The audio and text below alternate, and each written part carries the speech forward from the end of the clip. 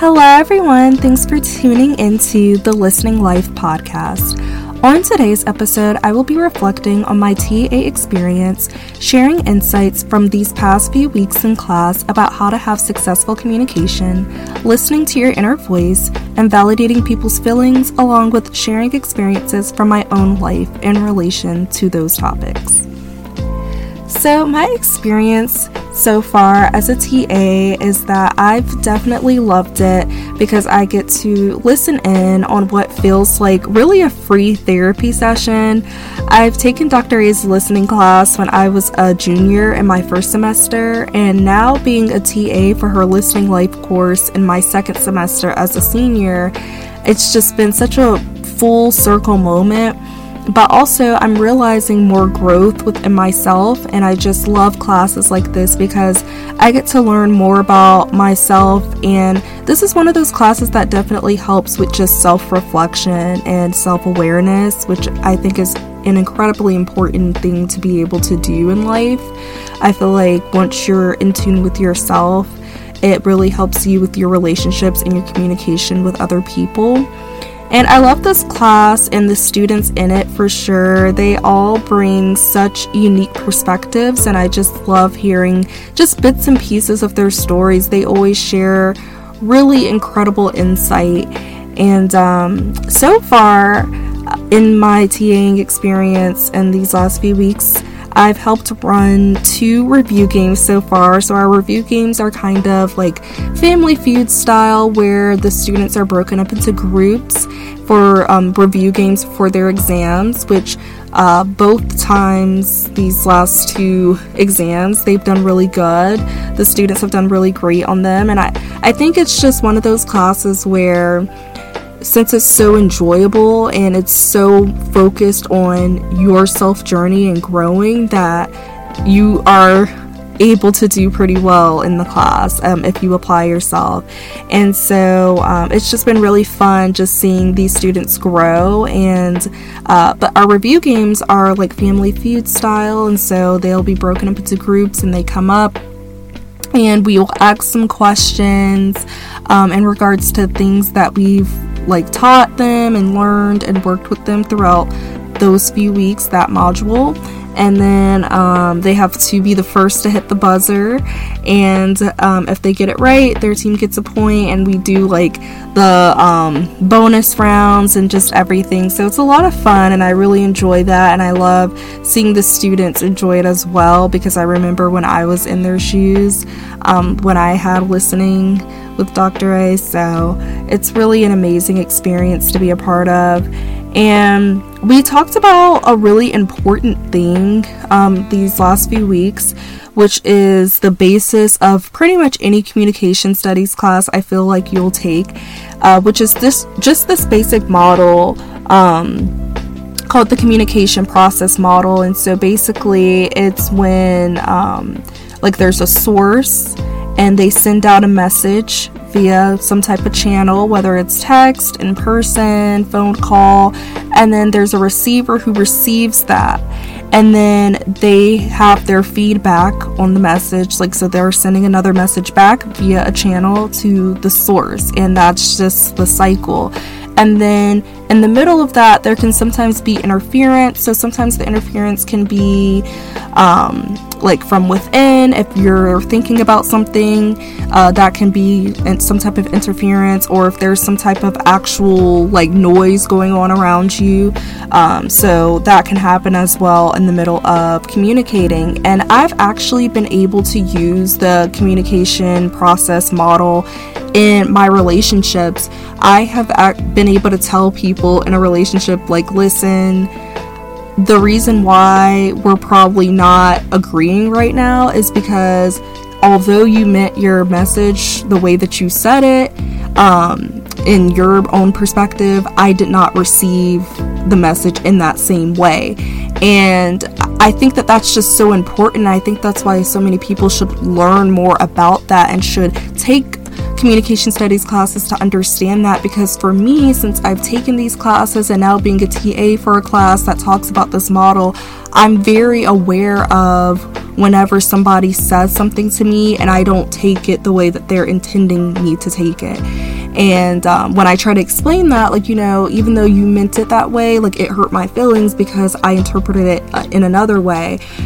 Sometimes they don't really understand it as much because they don't understand that process. So I think that's such an important process.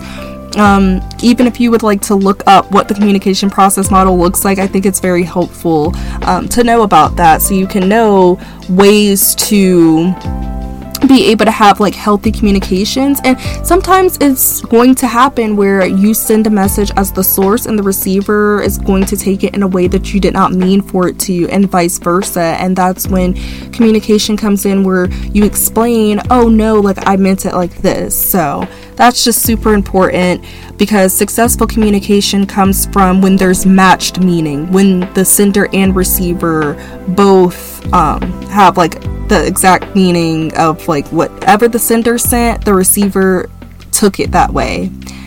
So that's how successful communication happens, when there's a matched meaning between what the sender said and how the receiver interprets it. And so we also talked about the power of emotional triggers and how we know how to set off people closest to us, how we know how to set off their emotional triggers and vice versa, and that, people closest to us will do the same. And that can just ultimately affect how we act in the communication process. And I think that's very true, and it was just very intriguing just relearning that information, because I know that I've had people in my life who have purposely set off emotional triggers for me, and I've probably done the same, or even accidentally set off something emotional for them in a conversation, and it's completely impacted either the friendship or the relationship or even how the conversation goes. So it's super important to understand your emotional triggers and other people's emotional triggers. And Dr. A even mentioned as one of the discussion topics was, recalling a time when either your emotional trigger or another person's emotional triggers impacted one's ability to effectively assign meaning to a message. So for me, I remember it made me reflect on times where that's happened. And so I know, for example, me and my mom, we have a very close relationship. She's like my best friend, so we know what emotional triggers set each other off. And so one day, this past summer, we got into an argument, and I triggered my mom's emotional trigger because I said, "You think you're always perfect." And then she triggered my emotional trigger because she said, "Oh, your roommates were right about you. Like, you think you're always right, and that you can't agree. Like, if somebody doesn't agree with you, then they're automatically wrong." And that emotionally triggered me because for me, I had just went through a really rough patch with my roommates, and we had a lot of like just disagreements, and we were friends. And so when the big like disagreement happened with us, it was a very hard time for me, and my mom knew that because she was there as a huge support for me during that time in my life. So when she said that, I was like, oh my gosh, really? Like, it was just like, wow, like, why would you set off that type of emotional trigger when you know how I feel about that? But, looking at it now, it made me realize that she was just in defense mode to set off my emotional trigger, one of my emotional triggers, because I set off one of hers by saying, "You always think you're perfect," because my mom has expressed to me how, she always tries to carry herself in a good way, but sometimes people can perceive that as her, thinking she's above people, when that's really not the case. It's just she genuinely is a kind person. So when I said, "Oh, you think you're perfect," it was like I was triggering that emotional trigger of what people have already perceived of her before, and it's not true. So it was, so when Dr. A brought that up, I was like, oh wow, yeah, I have done that, and it's been done to me too. And that situation also shows that when you set off someone, especially that you're close to, when you set off their emotional trigger, then it's so quick for them to want to do the same to you because they want you to see how it feels. And so that's why it's just very important to be very careful and mindful of that. But these type of topics just show how crazy communication really can be, and just how bizarre and just how like humans really work and interact. So I love classes like this. Obviously it doesn't always have to be that drastic as that story, because emotional triggers can also be very subliminal in conversations. Like if you, let's say, didn't get into college, or you didn't get into a certain job that you really wanted to get into, and then all of a sudden you're talking with someone, or you end up at a seminar or something, and all they talk about is that specific college or that specific job you wanted, that could really set something off in you emotionally. So sometimes it can be, I want to say, like accidental if somebody sets off an emotional trigger in you, or sometimes it's just not as drastic as purposely doing it. It was very coincidental that during the time of this lecture, I actually had an emotional trigger go off for me that I didn't even realize I had. And so I think that goes back to making sure to have those self-awareness moments, because if you're not aware, or like also self-reflection, if you're not aware or reflect on what exactly sets you off emotionally, then people are not going to know how to be careful with what they say, so they won't set those off for you. Because, like I mentioned, during that time of the lecture, it was just crazy because I had just had an emotional trigger set off for me the day before when I went to church. Because at this church I go to, this lady, she was telling this story about cancer and her mom dying from it, and just her mom's story of how she beat it a couple times, and then there was this one time where she didn't beat it, and she died, and how her mom was her best friend, and it was very difficult for her. And that set off an emotional trigger in me that I didn't even realize I had, because I lost one of my close aunts, my Aunt Cindy, a year ago, in February of last year. And she died from cancer, and the story that the lady at the church was saying was very similar to my Aunt Cindy's story. And I found myself being hysterical. I was sobbing. I was just very, very emotionally triggered, and I didn't even realize that hearing another person tell a story about how someone close to them died of cancer, like how much that would trigger me. Because since my aunt's passing, I've been around people, or I've been in situations where cancer had been discussed, but it didn't hit me in the same way as when this lady at the church talked about it. And I think it was just different because her story was almost strikingly similar to my Aunt Cindy's story.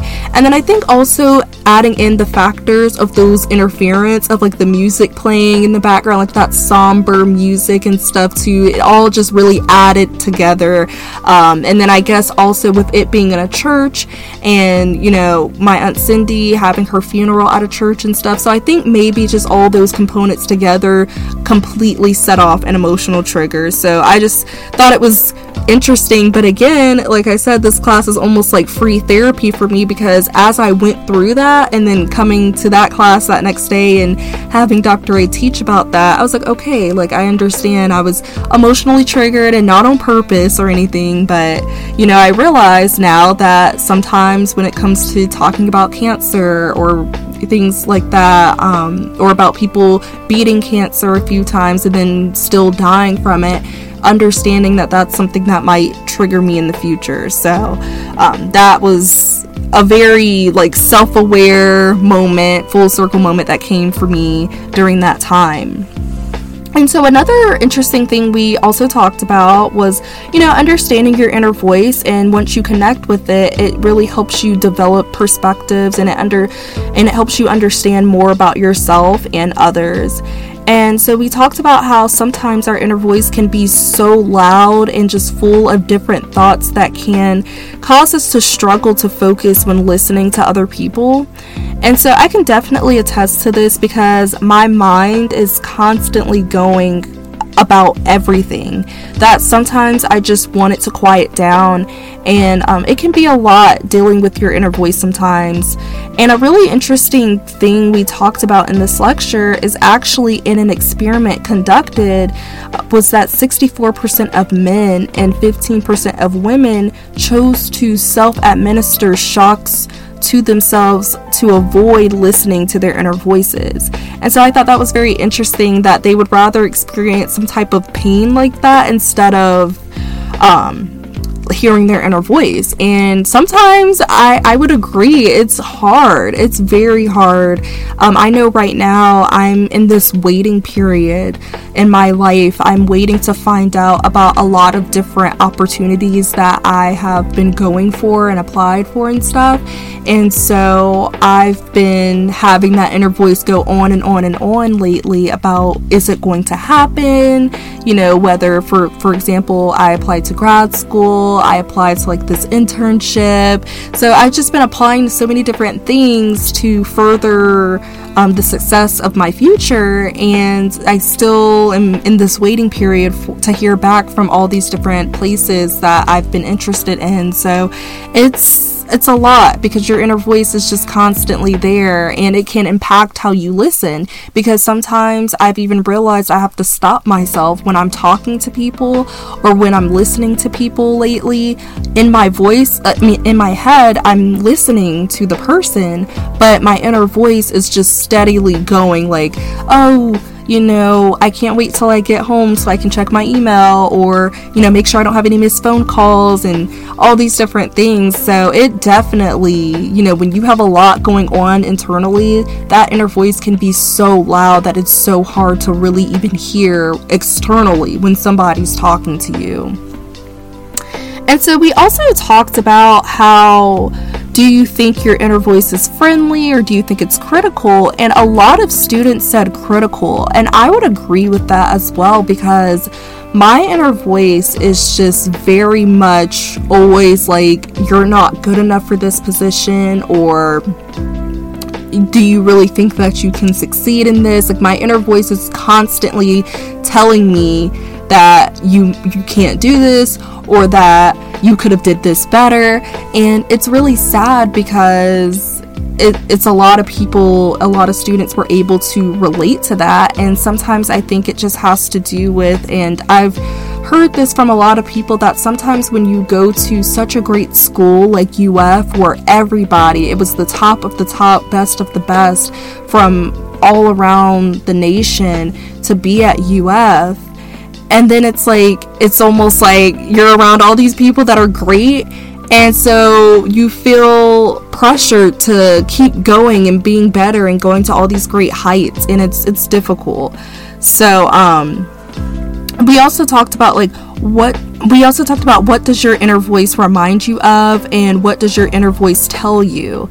And so I would answer that by saying that my inner voice reminds me of truly a critic. It does. It reminds me of a person who, like on a cooking show or on some type of competition show, and there's that critic, and it reminds me of the type of critic that starts off with the good part about you, but then they're like, and then they give you all this like negative feedback. That's the type of critic that I feel like my inner voice is, because I give myself some grace sometimes where I'm like, oh, well, you did this well, but then I always have a but to like counteract that comment or compliment to myself, where I'm like, okay, well, you did really great for your speaking for this part, but you really did a terrible job at this, you know. So it's just like, that's the type of inner voice I would say it reminds me of. And my inner voice, what it tells me is that I'm good, and I did well, but also I can do better.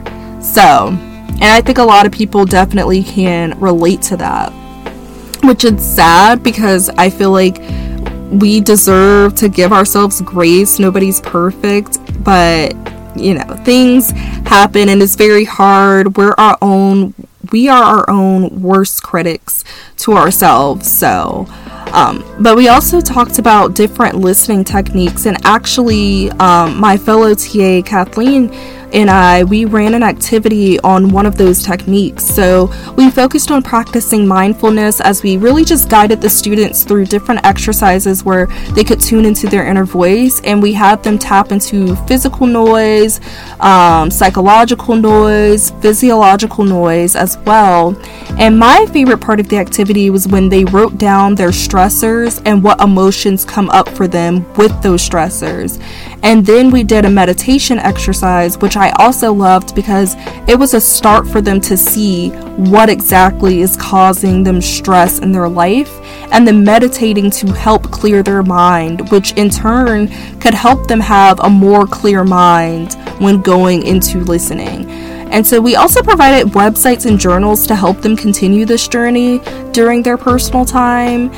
There are, of course, many resources out there to help practice mindfulness and journaling, but these are some of the ones we provided for the students. So one of them was journal prompts for self-discovery and self-reflection, which was an article on psychcentral.com. And then we did journaling for mindfulness, 44 prompts, examples, and exercises, which is an article on positivepsychology.com. And then we also recommended Create Your Own Calm, a journal for quieting anxiety by Mira Lee Patel, which is actually a journal I personally own and I really enjoy it. And then we recommended Calm, a day and night reflection journal, Inner World by Insight Editions, which is also a journal that I personally own. And both of those physical journals I just named can be found for only about $10 or so on Amazon. And then, of course, we also did another Positive Mind journal, which is actually called Positive Mind Self-Care Journal, and it can be ordered on graphedefrance.com. And I can also try to provide the links to those sources as well in the Spotify description for this episode, so you all can purchase that or look on the websites and start your own mindfulness inner voice journey, because I think journaling and having those type of mindful prompts at least once a day can really start and set the tone for your day. So as a reflection, I believe that when I ran this mindfulness activity that I did an okay job. I definitely believe I could have did better at probing for more questions and engagement. I think that I did pretty well with trying to help guide the students and, listening to their feelings and feedback about how they felt about the activities, but I wish I would have did a little bit of a better job at, making the activity a little more engaging for them. And Dr. A's suggestions for me was also to just be aware of not rushing through the activity, which I realize that sometimes I can do that. Sometimes I think I get a little overwhelmed, or that self-critic in me, like I mentioned, starts going off, and I'm like, I think I'm doing terrible, let me hurry up and get through this, instead of just letting it run its process.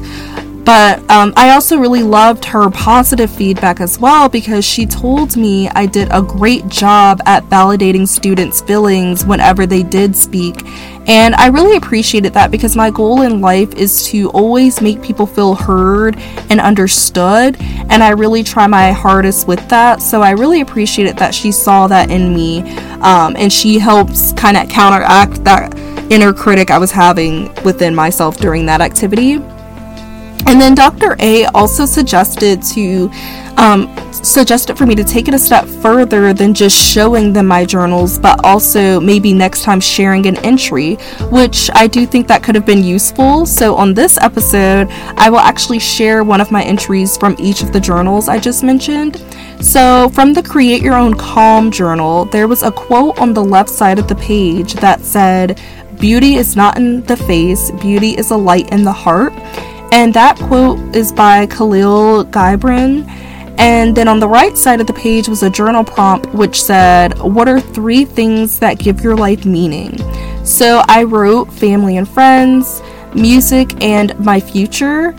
So wanting to experience getting married and having children and buying my first house, things like that. Those are things that really give my life meaning. It's just knowing that I want to live long enough to fulfill milestones of my future, like marriage and kids and stuff. I love music. It definitely gives my life meaning, and my family and friends, and I count that as one because I have friends that have became family to me. So those are just, that's like an example of a prompt that you do, and it just feels good to write that down on paper. And then also every page of that journal, on the left side there will always be a quote too that inspires you before you even start writing. And then in my calm day and night reflection journal, this more asks you about how many hours you slept, how do you feel today, how did you feel when you woke up, and your goals and stuff. So one of my entries in here just said, I woke up feeling tired, anxious, and overwhelmed, but my goal was to conquer the day by being productive and getting work done in time and making time for the gym and stuff. So that's like an example out of those two journals, just so you can get an idea before you purchase it. And I would give both journals a 5 out of 5, highly recommended. It's just very therapeutic, but as I mentioned, there are so many other amazing journals, and I know places like Target and even Five Below, they all have some really good journals that you can get if you want to actually physically go to a store so you can flip through the pages and see. Those are some great spots to start. Then we also talked about validation. So we talked about how communicative validation is defined by James Williams as accepting the person you're speaking with as the person they are, which means listening to them and accepting that what they're saying is their belief. But, it also doesn't mean that validation doesn't equal agreement. So this lecture definitely hit home for me, and it made me do some serious reflection and reevaluating, because I thought about the many times in my life where someone has hurt me so bad, and I just wanted to continue just listing each and every way like why they were wrong, because I was just in this headspace of how can you not see how wrong you are in this situation. But after being a part of this lecture, I had to just sit back and be like, oh wow, there are so many situations where I could have did a lot better at validating people's feelings. And I just always used to view validation as just agreeing and letting the other person win. But I've now realized that even if you feel like a person was incredibly wrong in a situation, you still need to validate what they're saying. Validation doesn't always have to be in disagreements, but just in general, when a person is expressing their feelings, like maybe they're really stressed or something, being there to just validate their feelings is so crucial. And one student in the class even mentioned that sometimes when it comes to validation, it may be easier to not validate their feelings or to be judgmental, especially when y'all aren't agreeing on something, because at the end of the day, they're your family and they're stuck with you. Whereas friends can come and go, so you may be more afraid to step on their toes when it comes to validation.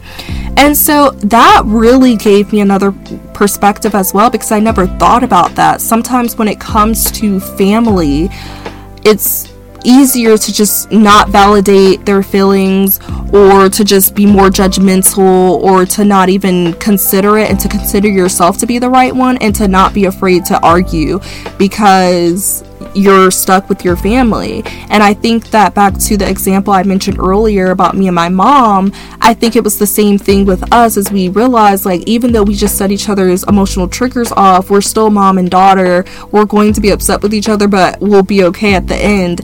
Versus if that would have happened with a friend, we probably would not be friends anymore. So I thought that was a very, very unique perspective, and it just made me reflect on that, regardless of if it's a family or if it's a friend, if it's a family member or a friend, I need to be aware of not triggering people emotionally and validating their emotions, and not thinking that I'm guaranteed for somebody to always be in my life, and so just ignoring how they feel because I know that they're stuck with me, because that's not okay. It's, so it's, that's just something to think about, even though they're your family, still validate them.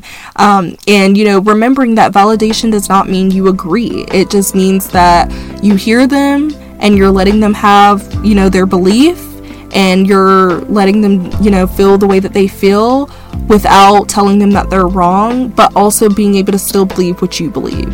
And sometimes it can be really hard, especially if you're validating someone, but another person isn't validating you. But, that's okay. Just continue to be a good person on your end. And just, it's a good way of practicing your communication skills. We also did a validation activity. So students were assigned groups and had to share a personal response to questions like, what made you smile this week, and what is something you're working through in your life right now? And then as each person answered, everyone in their group practiced validating each other through the 6 validation steps that James Williams had in his book, which is being present and practicing reflecting, using filling words, understanding the context and perspectives in a situation, creating a supportive environment, and validating a person's feelings and showing genuine care.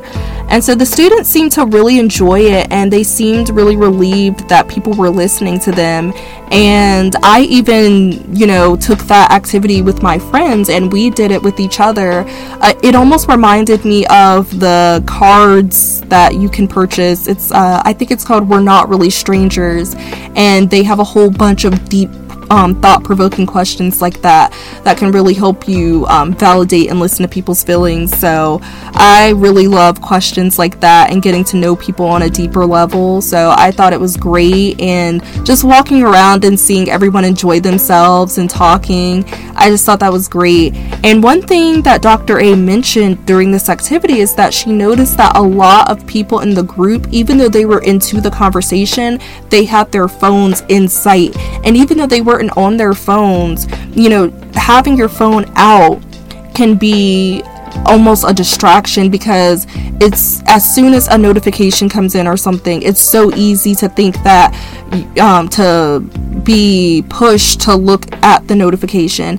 And sometimes when you're listening to another person and they see that you have your phone out, they know that they have your attention, but they also know that it can go away almost as quickly as they got your attention because your phone's right there. So from Dr. A's suggestion, I would also say that I would recommend, if you're having a conversation with someone, to try to just put your phone out of sight so you're not tempted to look at it, and so the person that's talking to you knows that they have your full attention, and that there's not going to be a chance that it's going to be turned away because your phone goes off or you get a notification or a phone call or something. So I would definitely say that, because sometimes I struggle with that. Sometimes when I'm having long conversations with a friend or a family member, I'll have my phone out, or I'll quickly check the time, and I understand that sometimes it can almost make a person feel rushed or not listened to. And I know that sometimes when for example, my mom or one of my friends, if I'm talking and they start getting on their phone or even just looking at it, I'm like, okay, maybe I'm talking too much, or they're not interested in what I'm saying. So just, being mindful of things like that you may not even think about is a great way in working on your listening and communication journey. And so I will say overall, so far as a TA, what I've enjoyed is that, like I mentioned in the beginning of the episode, I really just love learning more about myself, but also connecting with the students and just hearing their perspectives and stories and just watching them blossom on their listening journey. These students really are growing in ways that I don't even think they're realizing. And I just think it's super, super amazing and so cool, just going from a student and seeing how Dr. A probably saw my growth as a listener and as a student and a communicator, and now being the shoe on the other foot, and I'm getting to see other students who first came in trying to somewhat have an open mind, not really knowing what they're getting themselves into, and then just seeing how much they've grown, even in the way that they communicate when they have something that they want to contribute to the discussion. So I just think it's really amazing. I love seeing growth. I really do. So it's been really cool. That's what I've definitely enjoyed. And I also realized that I want to challenge myself more by not being so timid sometimes and just being more confident when leading activities. And I even talked with Dr. A about possibly leading a lecture. So in my next episode, hopefully I will have led one, or at least by the end of my podcasting journey for The Listening Life, I can say that I did a lecture by myself, or at least partially by myself. So I definitely want to challenge myself in that way. And I'm just really looking forward to continuing growing myself as a person, but also as a leader, and just watching the students continue to grow as well. And so, like I mentioned in my introduction episode, I would like to end all of these episodes with a quote that is related to listening. So the quote I will say is, "The most basic of all human needs is to understand and be understood. The best way to understand people is to listen to them." And this is by Ralph Nichols. And I would say that I really think that this quote is really good, because a lot of humans want to be understood, and I think that starts with self-reflection and being self-aware of things that trigger you, of what distracts you, and coming into conversations with a clear mind so you can understand, ask questions, probe when needed, so that you can be a good listening and support system for someone, but then also in turn have them be able to understand you as well, because sometimes that's all a person wants, is just for someone to understand. And again, when it comes to validation, not even necessarily agreeing, but just understanding. And that can't happen unless a person truly listens. So I definitely agree with this quote, that the best way to understand people is to genuinely listen, give your full attention, and just overall being respectful in the communication process. And that is all for today's episode of the Listening Life podcast. So please be sure to continue to tune in on Spotify. Thanks for listening, and have a wonderful day.